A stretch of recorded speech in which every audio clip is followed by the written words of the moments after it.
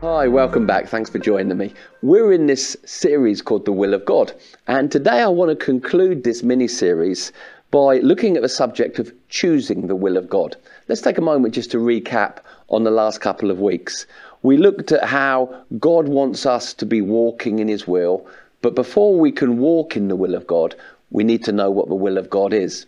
Sometimes there's moments where we have to seek the Lord for his will, but we should always remember that the Bible is the revealed will of God, and it actually gives us direction and clarity concerning so many things that face our daily life. So let's not be a people that are saying, God, I want to know your will, I want to know your will, yet at the same time not reading the Bible and ignoring the revealed will of God. That's really important. We've looked over the last couple of weeks, and the good news is you can go back and watch any of these previous messages. We looked at the prescriptive will of God and the prohibitive will of God. We looked at the permissive will of God and the perfect will of God. I encouraged each and every one of us last week not to settle for the permissive will of God, that which God allows or permits, but rather to go after the perfect will of God, that which is perfect and pleasing and good, that which he truly desires for you, for that situation, for that choice that you're making. We spoke last week that one of the parts of the original design of our creation was God gave us choice. Just like Adam had the choice to choose the tree of knowledge of good and evil or the tree of life.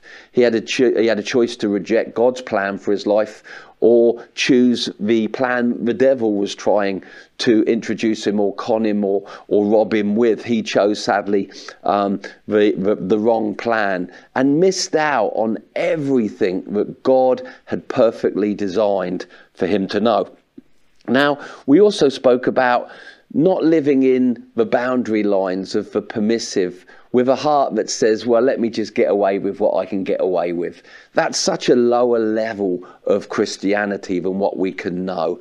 Now, let's choose a more superior level of going, yeah, the Bible clearly reveals the things that God allows, that he permits for me, but also it reveals the things that he asks me to do that truly please him. When I pray, I hear the Holy Spirit instructing me to do this, to do that. I want to live in the perfect will of God because the rewards are always so much better. One more time, let's look at this key verse that we're using for this series from Romans 12, verses 1 to 2. Therefore, I urge you, brothers and sisters, in view of God's mercy, to offer your bodies as a living sacrifice. Remember, we consider our lives no longer our own, no longer belonging to a fallen world, but now our lives belong to God, and we live lives that are going to be holy and pleasing to him. This is our true worship. Do not conform anymore to the patterns of this world. Don't live true to the will of the world for your life. Rather, know the will of God for your life, not just the permissive, but the perfect, and live true to that. Be transformed by the renewing of your mind. What does that mean? Let the thoughts of the will of this world, a fallen world that directed how you lived your life, be removed and replaced with God's truth concerning how he would have you live, act, treat people, respond to situations. It says if we live that way, then you will be able to know, you'll be able to test and approve what God's will is. Not just his permissive will, but his good, pleasing and perfect will for your life. Like we said last week, walking in his will is all about our choice. We may desire to walk in his will, but we have to know what his will is to make the decision to be able to walk in it. Now, his will is the things that he desires for us, but that sometimes conflicts or rubs against the things that we want for us. Often it's a collision between his will, whether that be permissive will or perfect will, and our will. Me want to do this. I know what you want, God, but me want to do this. That's where there's most often a collision of wills. That's why today we're going to talk about choosing the will of God. You know, the great author C.S. Lewis made this quote: Every prayer in the universe falls into two categories. Your will be done or my will be done. Don't you love that? Let me say that again. C.S. Lewis wrote, every single prayer that's prayed in the universe falls into just two categories. Your will be done or my will be done. We want to live lives that as we walk with the Lord, as we walk with Jesus, more and more we hear, let your will be done, Lord, not let my will be done. That's again back to the subject of choice. God gives you the ability to choose your will, your way of doing it, or his will and his way of doing it. You know, I mentioned before that sometimes in relationship, I hear people rewrite what marriage should look like. Oh yeah, we've got a plan. We're going to do it this way. And their plan, even though they may be in love, contradicts the perfect will of God revealed for how they navigate that relationship. And to tell you the truth, a lot of the time I hear people talk about how good their relationship is. But my question is always, yeah, but what could it have been? If you'd stepped into living that relationship according to the way that God wills for you to live it, not that you're not experiencing his goodness in how you're doing it, but what are you missing out with? What could it have looked like? That's a little bit of a teasy question, isn't it? See, your will be done, Lord, is a decision, and it's often a replacement of our will. We've all read that prayer, Matthew 6, Our Father who art in heaven, hallowed be your name, your kingdom come, your will be done on earth. Not just on earth, Lord, but in my life. That's what I pray each day when I pray that. Lord, your will be done on earth as it is in heaven. But also, Lord, your will be done in my life as it is in heaven. When I'm praying that, I'm replacing my will. I'd prefer to do this, but your will comes first. I'd rather do this. This is more convenient, but your will comes first over mine. Now, when desiring to walk in God's will, you will often be confronted with the choice of your will or his will. Couple of examples. Do I do his will when I prefer to do it my way because it's easier my way? God, if I choose your will, that's a tougher road. If I do it my way, it's an easier road. In moments of decision like that, those are the key moments we need to say, even though it's going to be a tougher road, Lord, even though this is going to cost me more, I choose your will. Do I choose something more comfortable and easy for my life because it actually fits within the permissive will of God?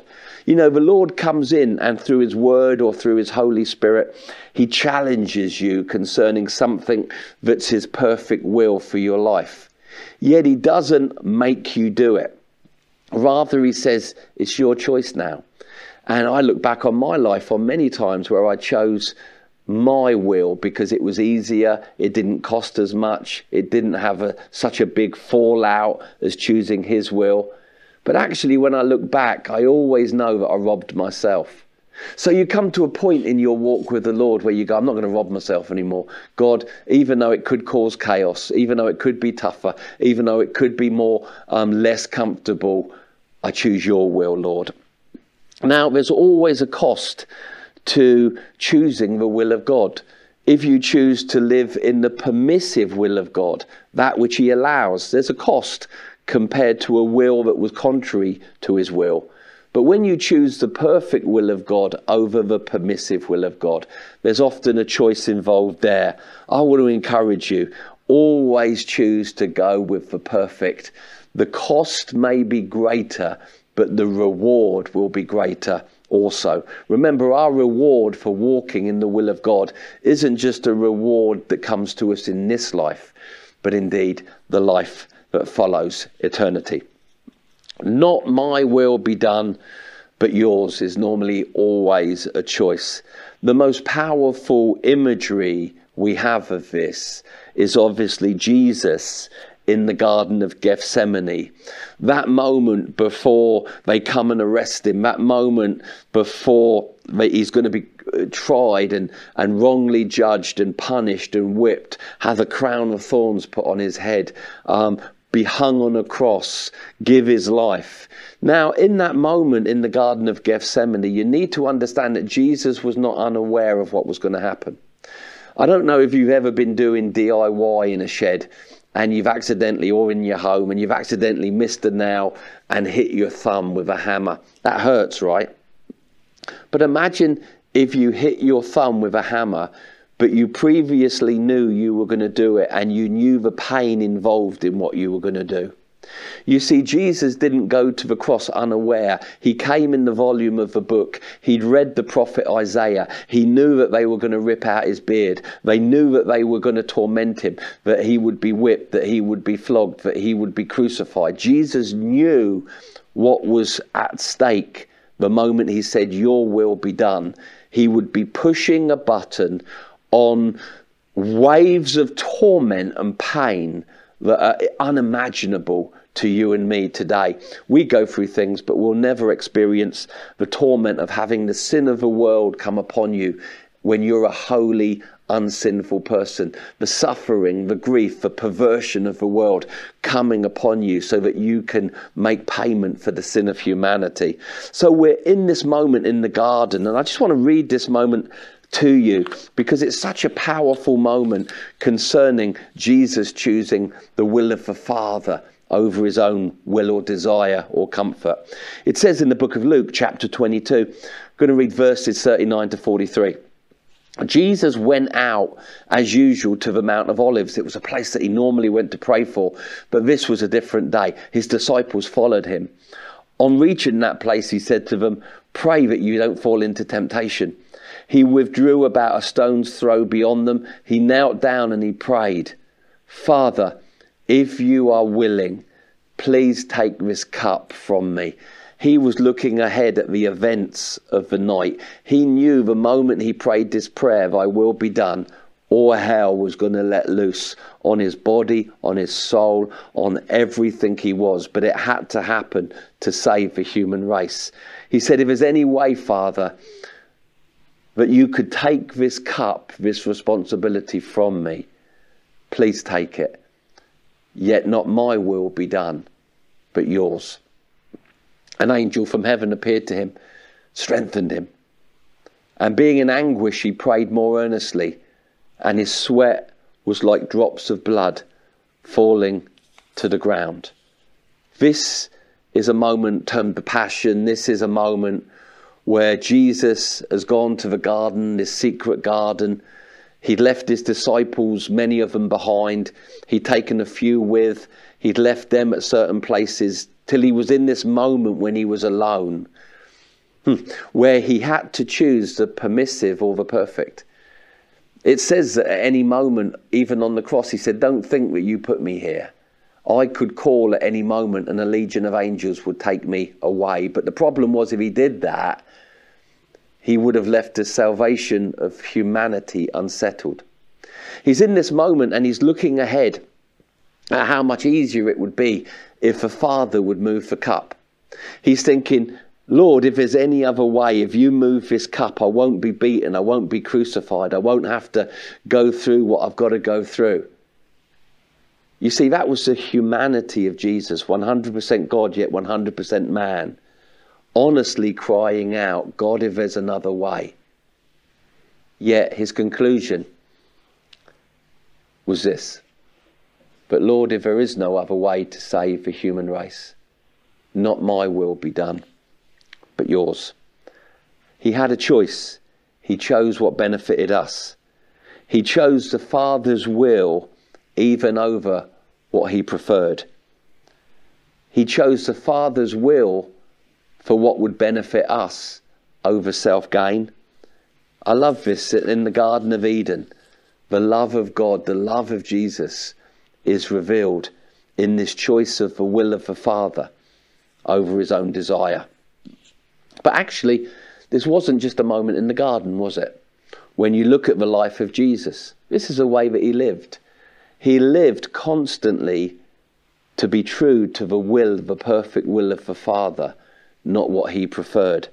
There's a real lesson for us when we see Jesus as a servant king, but constantly lived for the will of his Father. Surely that should inspire us.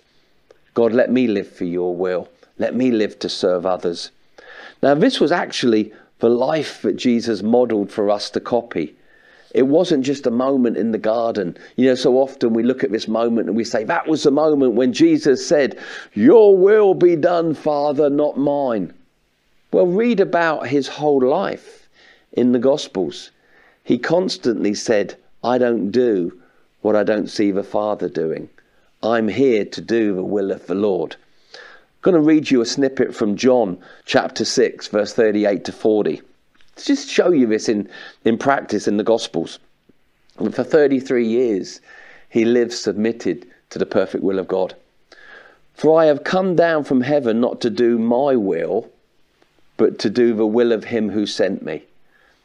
And this is the will of him who sent me, that I shall lose none of all of those he has given me, but raise them up in the last day. For my Father's will is that everyone who looks to the Son and believes in him shall have eternal life. And I will raise them up in the last day. Again, it's not God's will that any would perish. Jesus said it's the Father's will that all would look to me. If I be lifted up, I will draw all men unto me. That all man would look to me for salvation. And as they look to me for salvation, they will be saved indeed. You see, Jesus lived constantly. It's not about what I want. God, what's your will? It's not about what you permit, Father. What's your perfect will for this moment? I want to be inspired to live that way. I don't want to live my life on this earth living within the mere boundary lines of what God allows. Rather, I want to be inspired by the life of the Saviour, Jesus. God, even though it costs me, even though it's a harder road, let me live true to your will. The Apostle Paul chose that as well. Do you know that the Apostle Paul actually wanted to go to heaven? Yet he chose to stay here because it was beneficial or more beneficial for people. Let me read you these verses from Philippians. He says, for to me, to live is Christ and to die is gain. It's win-win. If I live, it's the life of Christ living through me. If I die, I'm present with him. He says, if I go on living in this body, this will mean fruitful labour for me. Yet what shall I choose? I don't know. I am torn between the two. My will is I desire to depart and be with Christ, which is far better. He wasn't married. He'd been whipped and flogged so many times, left for dead. Everything about carrying the gospel often caused him pain. He said, for me to depart and be with Christ is much better. He says, but it is more necessary for you that I remain in my body. You see, Paul was saying, I've got nothing to keep me here. I've seen Christ. I would rather be with Christ. But for your gain, I will stay. This is actually, I believe, a family characteristic of those who are followers of Christ. You see, we have a choice. We can ignore the will of God. We can choose to live in the permissive will of God. Well, God allows this. Yeah, it's not God's perfect will for you. Yes, he allows it. There's better. But if you want to live in the boundary lines of what's permissive, go ahead. Or there's the perfect will of God. I love that moment when they came looking for Jesus. His family, his brothers, his sisters came looking for him. They hadn't spent time with him for long. They were actually fearful that he was getting enough rest, that they were fearful he was eating well enough, very carnal in their approach to him. But they come to this place, and we read about it in Mark chapter 3, where they're looking for Jesus, and it's his mum, it's his brothers, and they're like, we better take care of Jesus. We better make sure he's eating and he's sleeping. And they come to this place where Jesus is teaching the word of the Father. He's teaching God's will to people that weren't by birth his brothers and sisters. And all of a sudden, some people say to him, Jesus, your mum is outside. Jesus, your family, your brothers are outside. They're asking about you. They want to take care of you. Jesus, your family's here. And they were probably expecting Jesus to stop and go, oh, okay, let's take 5. Let's just stop a moment. But listen to how Jesus responds. Who are my mother and my brothers? Wow. Who are my mother and my brothers? He asked. Then he looked at those seated in the circle around him that were listening to him teaching the word, who were gathered around the scriptures together. And he said, here are my mother and my brothers. Whoever does God's will is my brother, my sister, and my mother. I think he wasn't just speaking about the permissive will of God. He wasn't saying, oh, those that choose the permissive will of God over the ways of the world, that's my brother and sister. Maybe he was, but something in me says that what he was saying, I could be wrong, but this is how I interpret it. He was saying, those who gather around the word, those who gather around the word with me to look for the will of the Father, to know the will of the Father, so that they would walk in the will of the Father. Those who were desiring not the will of the world, but the will of God, the perfect will of God for their lives. These are my brothers, my sister, my mother, my father. You see, living for God's perfect will is God's desire for you. But because he gave you choice, he won't ever make you do that.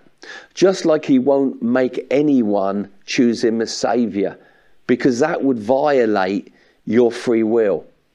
But yet God comes to us in moments and reveals his will to us, the unrevealed will of God for moments and situations. But he's also, like we said in week 1, given a scripture that over and over every page reveals the will of God that he desires for us, but also the things he doesn't desire, the prohibitive will of God and the prescriptive will of God for our lives. But he leaves the choice with us. How wonderful is God? He's not a dictator. He's not a cruel ruler. He says, all right, there's the will of the world, there's my permissive will, or there's my perfect, good and pleasing will. You choose. Now the results of your choice will be the consequence and the things that you live in. Yet the choice remains yours. I want to encourage you. Come on, be inspired. God, we want your will. God, we don't just want that which is permissive or the things that you allow. God, like Abraham, we want to step out of the boundaries of living the life that we know into the things that you have for us. Just like Jeremiah, before he was born, before you formed him in the womb, you had perfect will, purposes for him. God, we want to embrace the perfect, pleasing, good will plans that you have for us as well. I was thinking that a good way to end today would be simply to just pray that section of the Lord's Prayer together. And not just pray, Lord, let your will be done as it's done in heaven in the world, but let's pray that in our lives today. Maybe you're watching this live. Maybe you're watching this on catch-up. Maybe you're at home. Maybe you're in the workplace. Maybe you're sitting on a train. I don't know where you are as you're watching this. But I want to invite you. Over the course of the 3 weeks, we made some decisions of choices that we can make in regard to what it is to know the will of God. Will you pray this prayer with me now? In a few moments after I finish speaking, you're going to be given the opportunity to receive Jesus as Saviour if you've never yet done that. If you've not yet chosen Christ as Saviour, make that choice. It's the best decision you could ever make. But for those who are Christians, are believers, God wants to know, do you want my permissive will? Do you want to ignore my will? Or would you like to know my perfect will for your life? Lord, we want to pray this prayer today together as an online community, an online congregation, an online gathering of people. We simply make the response to this journey we've been on the prayer that you taught us to pray, Jesus. Our Father, just go ahead and say this with me. Our Father, who art in heaven, hallowed be your name. Your kingdom come. Your will be done on earth, but also in my life, in the decisions that I'm making, in the choices that I'm choosing.